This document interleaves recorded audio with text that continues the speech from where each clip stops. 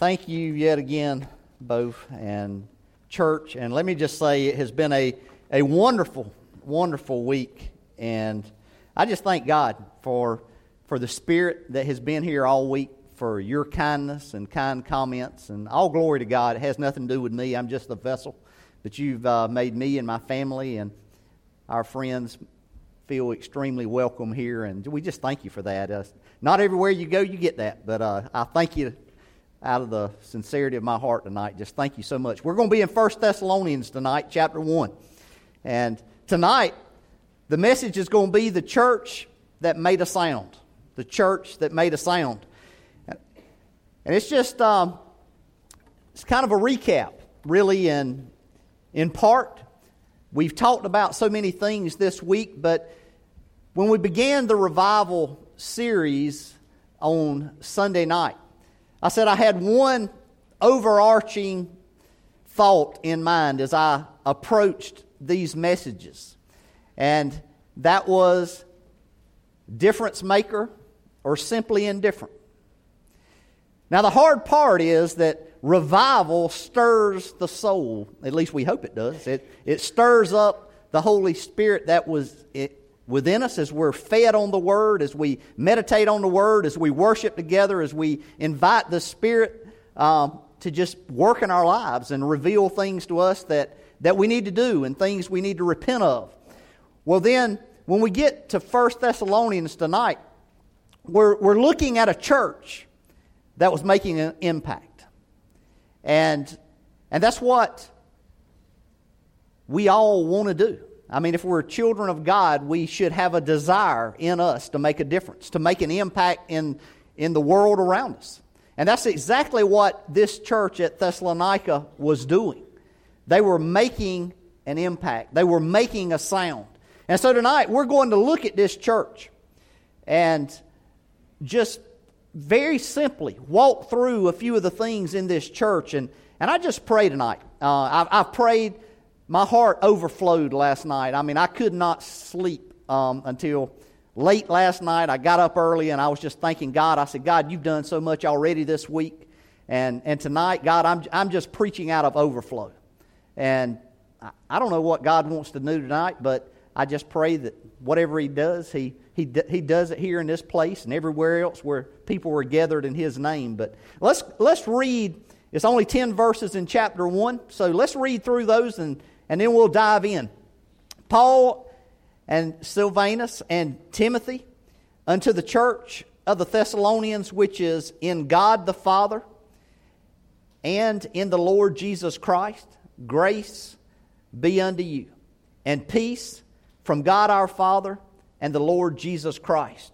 We give thanks to God always for you all, making mention of you in our prayers, remembering without ceasing your work of faith and labor of love and patience of hope in our Lord Jesus Christ, in the sight of God and of our Father, knowing, brethren beloved, your election of God.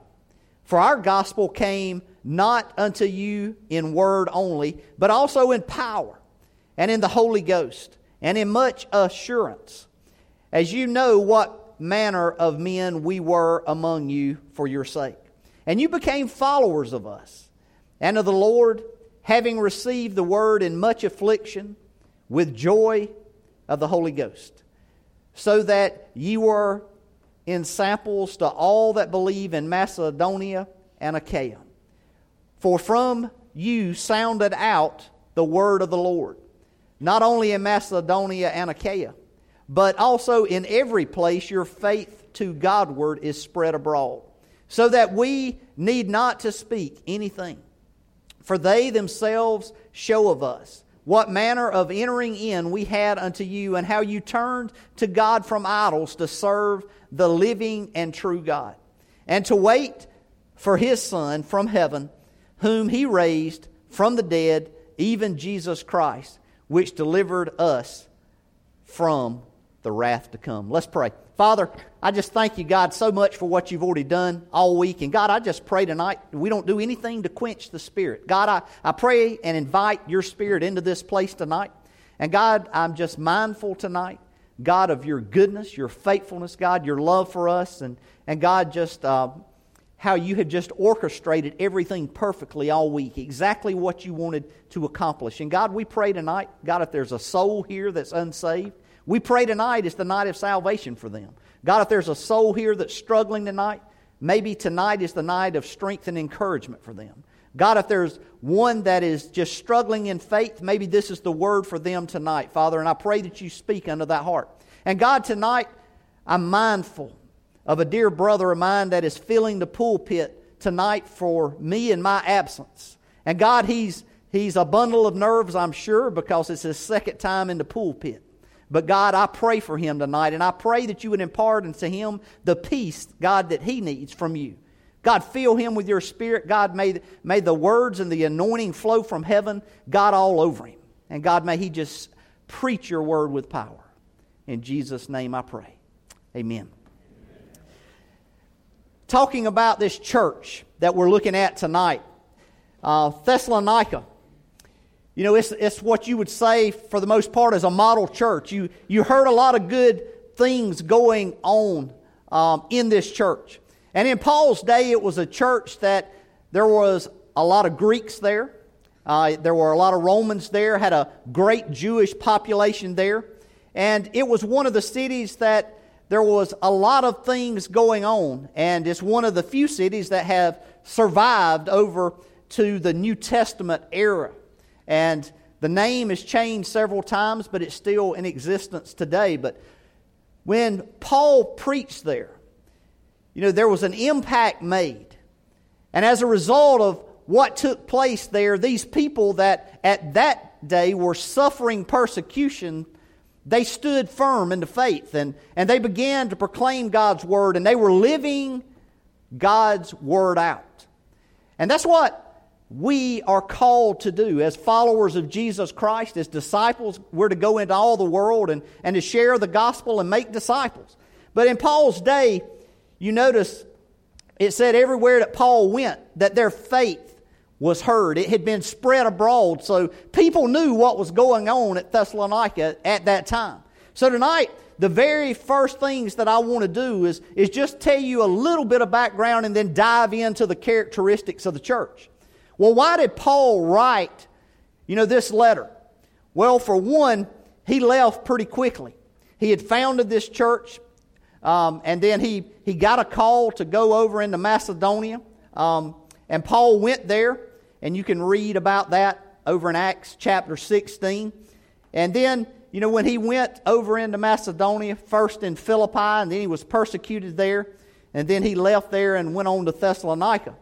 But Paul, he had left, and he wanted them to understand that he didn't leave them or abandon them, but he just wanted to reassure them and encourage them. So there was some encouragement there to his friends in the church and the new believers, because he wanted them to understand that he wasn't deserting them. So when we look tonight, we're going to understand that he wanted to continue to instruct them, and he knew that they were going through persecution. You saw that down in verse 6, that there was much affliction going on at that time. So the church was going through a lot of persecutions at this time. But when that was taking place, the church was thriving. Which is remarkable in of itself, because, you think persecution and you think that people would shut up. But it was just the opposite. They were persecuted and the power of God came forth. Which is remarkable, and that's what we pray today. We have all the comforts and the church is quiet. But yet there was persecution and the Word of God abounded. So church, we need to make a sound. When we begin to think about, this church and what was taking place, let's look first at the characteristics that was going on. Paul says first off in verse 3, he says, remembering without ceasing your work of faith. The very first thing we see that it's a working church. It was active, it was functioning, it was running, it was operational. Now I don't know about you, but I still believe in a working church. I believe that there's more to church than just coming and sitting on the pew and getting fed by whatever the preacher's got that week. I believe it carries out of the walls of the church. It carries over into our home life. It carries over into our work life and everywhere else that we go. We all want to complain about the church, but what are we willing to do about it? The challenge this week was to be a difference maker or simply be indifferent. The choice is yours. I wrote a statement, and it's not any theological statement like Bo writes. It's simple in Southern slang, and I'm sure if Bo gets me behind closed door, he's going to say, brother, you did this wrong, and I need to correct this. But this is Southern slang, so just bear with me. You'll never be any more committed to the gospel than you are convinced of its power to save lives and change lives, and coupled with an understanding of the responsibility it demands from the life of the follower of Jesus Christ. Now you can dissect that any way you want to and write it in your own words, but two things. You're not going to be committed to the gospel if you don't believe in it. And if you don't believe in its power, you're not going to be an effective witness. Because Paul said, it is the power of God unto salvation. You got to believe that it's true. You got to believe in its power. And you got to believe in the impact that it hears on those receiving it. Paul did, the church did, and they made a difference. And they worked.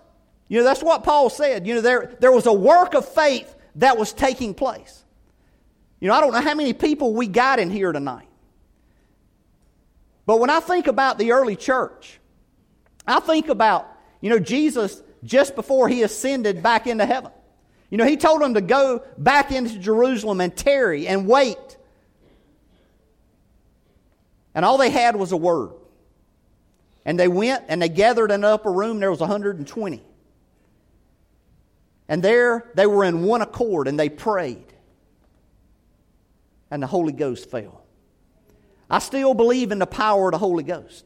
I still believe where people get together in one accord, one mindset, one heartbeat, with one common purpose, and that's to glorify Christ and serve Him, then things can happen.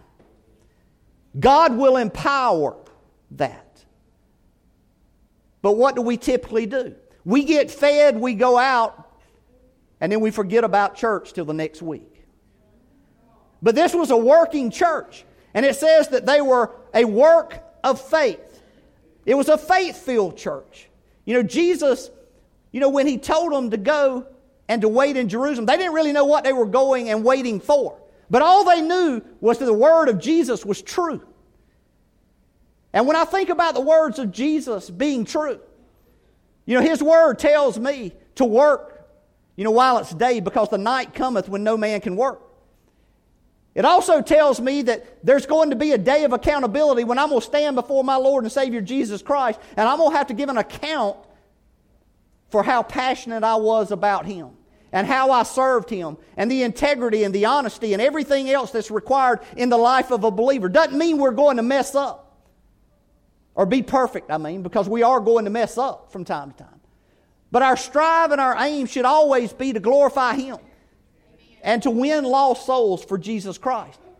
Now this was a church, they were working and they were acting out in faith, believing simply on the Word of God.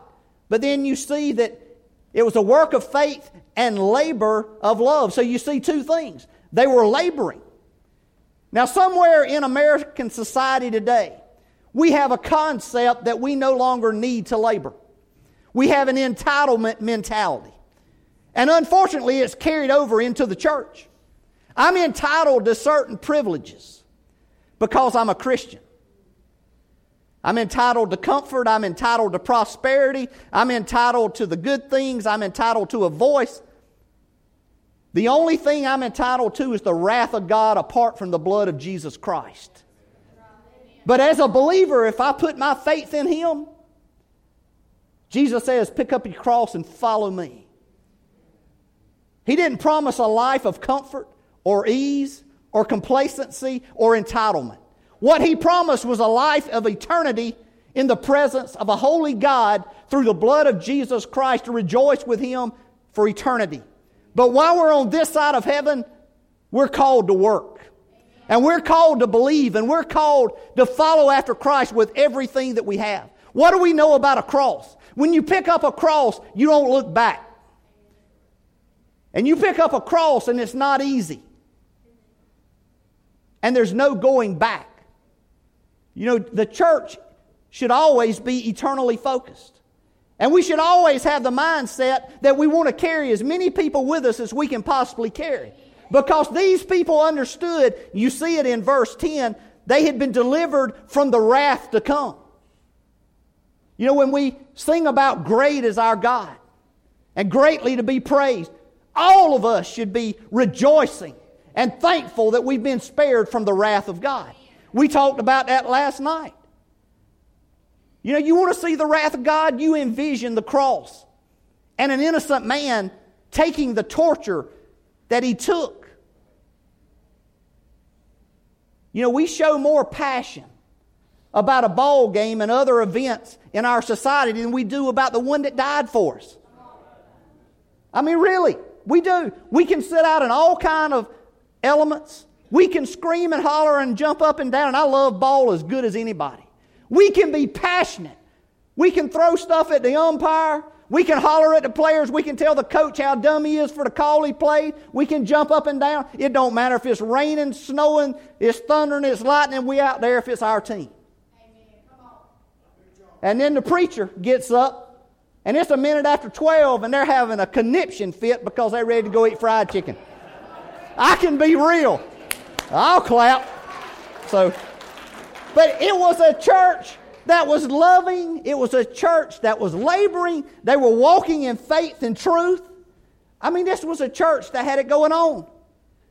And when I look at, you know, this church, I'm thinking about, Lord, what am I really doing? I mean, if we understand there's a wrath coming, what am I doing? You know, just a couple of weeks ago, the hurricane came up through North Carolina. You know, people were making preparations. People were doing everything to get the ones that they loved out of harm's way. But what do we do about the wrath that's coming? We don't do anything to get anybody out of harm's way. We just simply say, I got ours. I'm good. But I want to tell you, church, we're going to have to answer for that. We're going to give an account for what we did. I want to be found faithful. I want to be found that I spent time wisely. I want to make sure that I'm pleasing the one that I'm serving. But we need to make sure that we're doing it in love. You know, we get caught a lot of times being very critical because we don't like the way somebody praises or worships, or a message that the preacher preaches, or somebody doesn't dress or do the things that we do. But this was a loving church. The thing that's going to make people respond above everything else is the love of God. Amen. You know, we need to quit belittling people and running people down, and we need to show them the love of God. Tell them about the love of God. You preach the Word of God to them, not in a condemning way, but in a loving way. It doesn't matter what their sin is. You got plenty of your own. You deal with yours, and you just let the love of God take care of them and you. You know, you take care of what's in your life.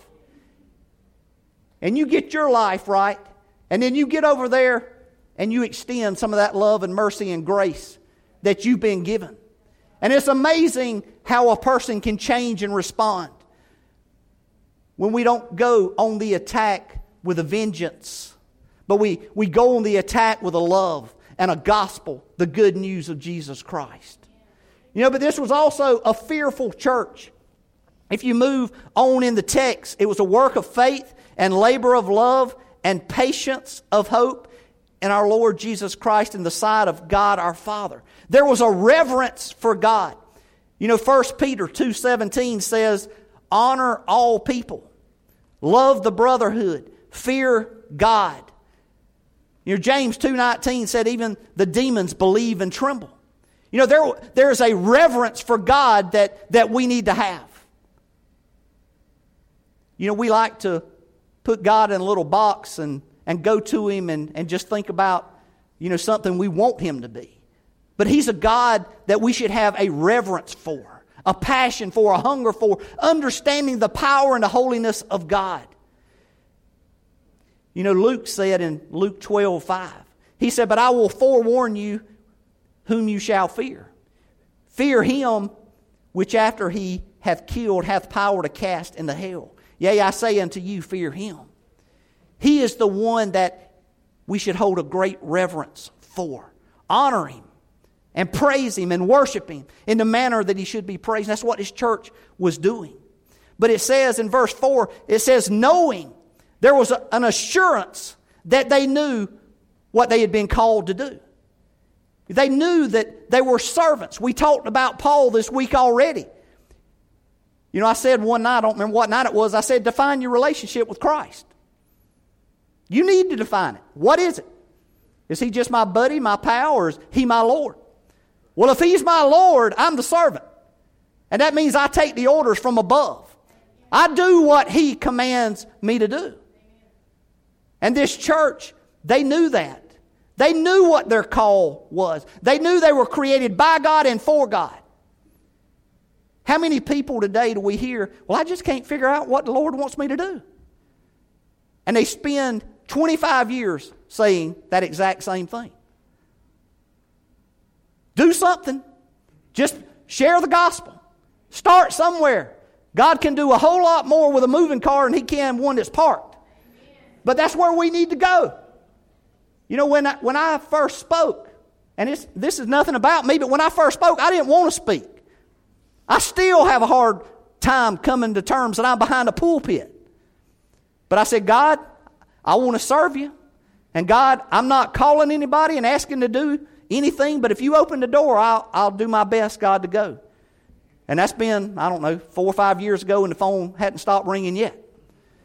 And I thank God for that, because it's him, not me. It's through his power. It's through his spirit. It's through the praise to him, not to me. But this was a church. They were a knowing church, and they were a following church. It says, knowing in verse 4, brethren, beloved, your election of God, for our gospel came not unto you in word only, but also in power and in the Holy Ghost and in much assurance. They were following the example that had been laid before them. You see in verse 6 it says, and you became followers of us. They knew what Paul had imparted into their lives, and that was the gospel. That was the good news. And so now they were following Paul. They were following those apostles as they followed Christ. And then they received the word. And they were a joyful church even in the midst of persecution. Because you see, it says in verse 6, there was much affliction, but yet they were joyful. You know, we need to get joy in our lives. I talked about it the other night. You know, you got to have Christ in your life if you're going to have true joy. And this church, they had Christ, and even though they were being persecuted, they were joyful. But they were a Holy Ghost-filled church. People today seem to be scared of the Holy Ghost, like it's some foreign person that they don't want any part of. I'm good with God the Father, and I'm good with God the Son, but I'm not too sure about the Holy Ghost moving. Let me tell you, we need to pray for the empowerment of the Holy Spirit to move us, because we can't move ourselves, not in a way that will please Christ. But when you're empowered by the power of the Holy Spirit, great things can be accomplished. And when the Holy Spirit imparts you, it's going to lead you on the path that God has for you. When you sin, it's going to convict you. When you're getting out of the right alignment with God, it's going to steer you back in. When you need to move to witness to a soul, it's going to move you to witness to a soul. But this was a church that was filled with the Holy Ghost.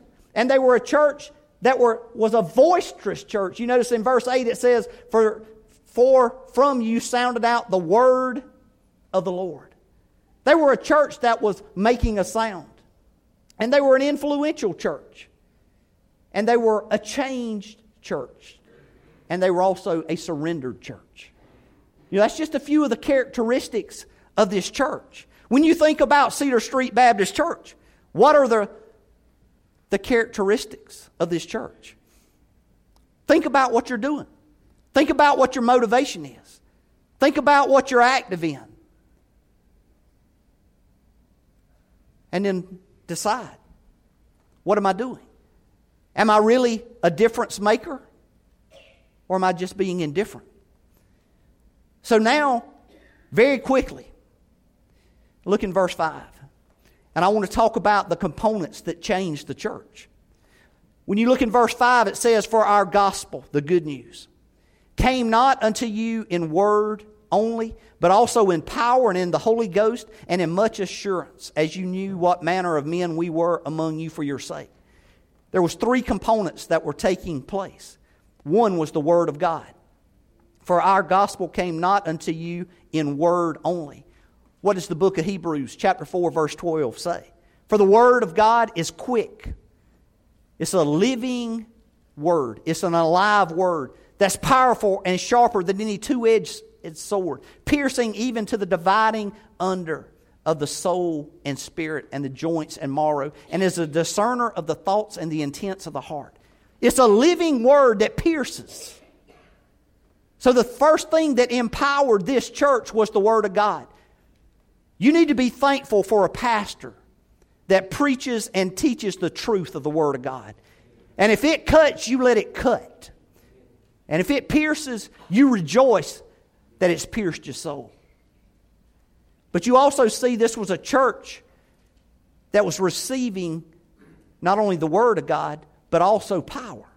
Romans 1:16, Paul said, "For I am not ashamed of the gospel, for it is the power of God unto salvation to everyone that believeth, to the Jew first and also to the Greek." Paul knew it was the power of God that he was carrying with him from place to place. And that's what this church knew, that they knew they had received good news. They knew that word, that power had changed their life. It changed the church's life. And now they were making a difference. But also this church received, it says, the Holy Ghost. It says, "and in the Holy Ghost." When you look at the day of Pentecost and you think about Peter preaching, that message, and thousands of souls were saved. Was it Peter that made the difference? Absolutely not. It was the Holy Ghost. It was the Word of God that he was preaching and proclaiming, and the Holy Ghost touched the lives and the souls of men. Somewhere along the way, we have lost our focus. The truth of the Word of God and its power. Church, if you don't believe in the power of the Word of God, and if you don't believe in the power of the Holy Spirit of God, you're never going to be very effective in your witness. If you're insecure in that, I ask you to do a couple of things. One, you begin to pray. You begin to pray that God would impart unto you the truth of His Word. And then you also pray that God would impart unto you the power to walk in the fullness of that power to do what He calls you to do. Because God's Word is a living Word. His Spirit is a living Spirit. And it has the power to change lives. It has the power to change situations. And the church needs to get back to a place where we believe it. And we receive it. And we act in it. And we walk in it. And we trust in it. The battle, we're engaged as people. The victory's already won. But God gives us the equipping to face the battles that we face each day. You carry the power in you. Peter was a man. He failed. He repented. He got up. God restored his ministry. And he went forth and he preached with power. And people took notice. And I want to tell you, if you walk in the power of the Holy Spirit today, the world's going to take notice. Because they're going to know that something is different about you. And then you think about, the power that it carried. You think about this word, it says it went forth. And in much assurance, they knew what manner of men that we were among you. When I thought about that much assurance, the people of Thessalonica, they heard and saw something in Paul and those that were with them that was genuine and different and powerful, and that it held promise and hope. That's exactly what we've got. We've got a hope that the world doesn't know much about. The non-believers don't know anything about the hope that we carry in us. And we're living in a world that is desperate. We're living in a world that is looking for something because they've gone astray. There's chaotic stuff going on all over the world. But we carry the best news in the world. and we need to share it. But this was a church also, I'm going back to verse 9 now. It was a church that was surrendered to service. It says, "For they themselves show of us what manner of entering in we had unto you, and how you turned to God from idols to serve the living and true God." Notice there was a turning from something and a turning unto something. They turned to God from idols. Anything that you love more than God is an idol. And it can be anything. It can be ball. It can be dance. It can be a job. It can be golf. It can be whatever you want it to be. But I can tell you this, if you love it more than you love God, it's an idol. But this church turned from something to something. When they turned from idols, they went back to loving God in the right way. The church of Ephesus in the book of Revelation, you go and read it. They left their first love. We need to get back to the first love of Jesus Christ. When we give Him the throne, we put Him on the throne, reverence Him. He's on the throne. But when we reverence Him in the right way, and we honor Him, and we love Him, and we seek Him, things will happen. And that's what was taking place. C.S. Lewis said, if you read history, the Christians who did the most for the present world were the ones who thought the most about the next world. He went on to say that when Christians cease to think of the other world, they become effective in this one. Which world are you thinking the most about? This was a church that was surrendered. And finally, this was a church that they shared what they received. And it says in verse 10, "And to wait for His Son from heaven, whom He raised from the dead, even Jesus Christ, which delivered us from the wrath to come." They were sharing what they received. We've had great revival services this week. But if all we do is listen to the messages that's been preached, and then we don't carry it out the doors and do anything with it, it's really not revival. Revival is determined in the days and weeks and months ahead. What did you do with what you heard? Did you take it in and let it make a difference in your life? If you believed what was preached, then you'll do something with it. A lot of people, they hear it, but then they soon forget it. These people at Thessalonica, they heard the word and it changed their life. They surrendered everything that they had for the cause of Christ. My prayer is tonight, above everything else, that you love Christ, that you love Him with all your heart, mind, soul, and strength, and then you take everything that you've heard this week and you go out into the highways and the byways and you begin to share. You just tell people what Christ has done for you. You share the gospel. You share the personal testimonies. And you leave the results up to God. Because when you go back and you read Acts, the day of Pentecost, the Lord is the one that was adding to the church daily. It wasn't Peter. It wasn't the other disciples. They were just doing what Lord empowered them to do. But it was the Lord that was doing the adding. Don't worry about the numbers. Don't worry about the results. God's keeping count. God's seeing what you're doing. You just leave the results up to Him. You preach His word and its truth. And you just be a committed follower. I want to say tonight, I'm out of time as always, but I just want to say, I have loved this week. And if you don't think God's hand has been upon this place and this revival service this week, then you've missed it. Because I can sense the presence of God all week. And I thank God for that.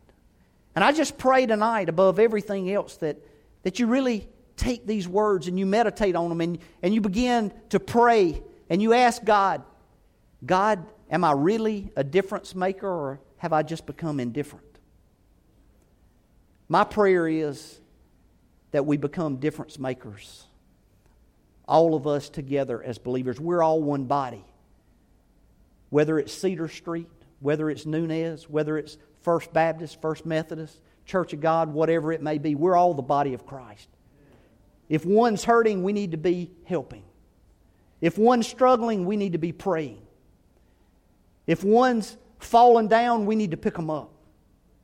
Churches, we've been divided long enough. We need to begin to love one another. But above everything else, love Christ. If you love Christ right, you'll get everything else right. I'm going to just pray. Jody, if y'all want to come and for invitation time. And then, Bo, I'll just turn it back over to you, brother. Let's bow together in prayer. God, I thank you tonight for your word and its truth. And God, I pray that this would be a church that made a sound. God, that we would be surrendered. We would be committed. God, we would be given to the Word of God. We would study it. We would learn it. God, we would be passionate about it. God, we would just take it in, meditate on it day and night, and then, God, we would go forth. God, just as I said that first night, God, the gospel was never intended to be internalized. God, it was intended to be external, to go forth, to make a difference in the lives and souls of men and women, boys and girls. And God, I pray that this church and all of our churches, God, work together to carry forth your word, and God, and go and share the love of God into all this world. God, bless this church. Bless everybody who is a part of it. God, give them clear direction and guidance. God, empower them to do what you want them to do. God, I just love you tonight. I pray above everything else this week, God, that your name has been high and lifted up. God, that you have been exalted. Your name above every name. And God, we give you praise, we give you honor, we give you glory, God, for everything that has taken place here. In Jesus' name I pray. Amen.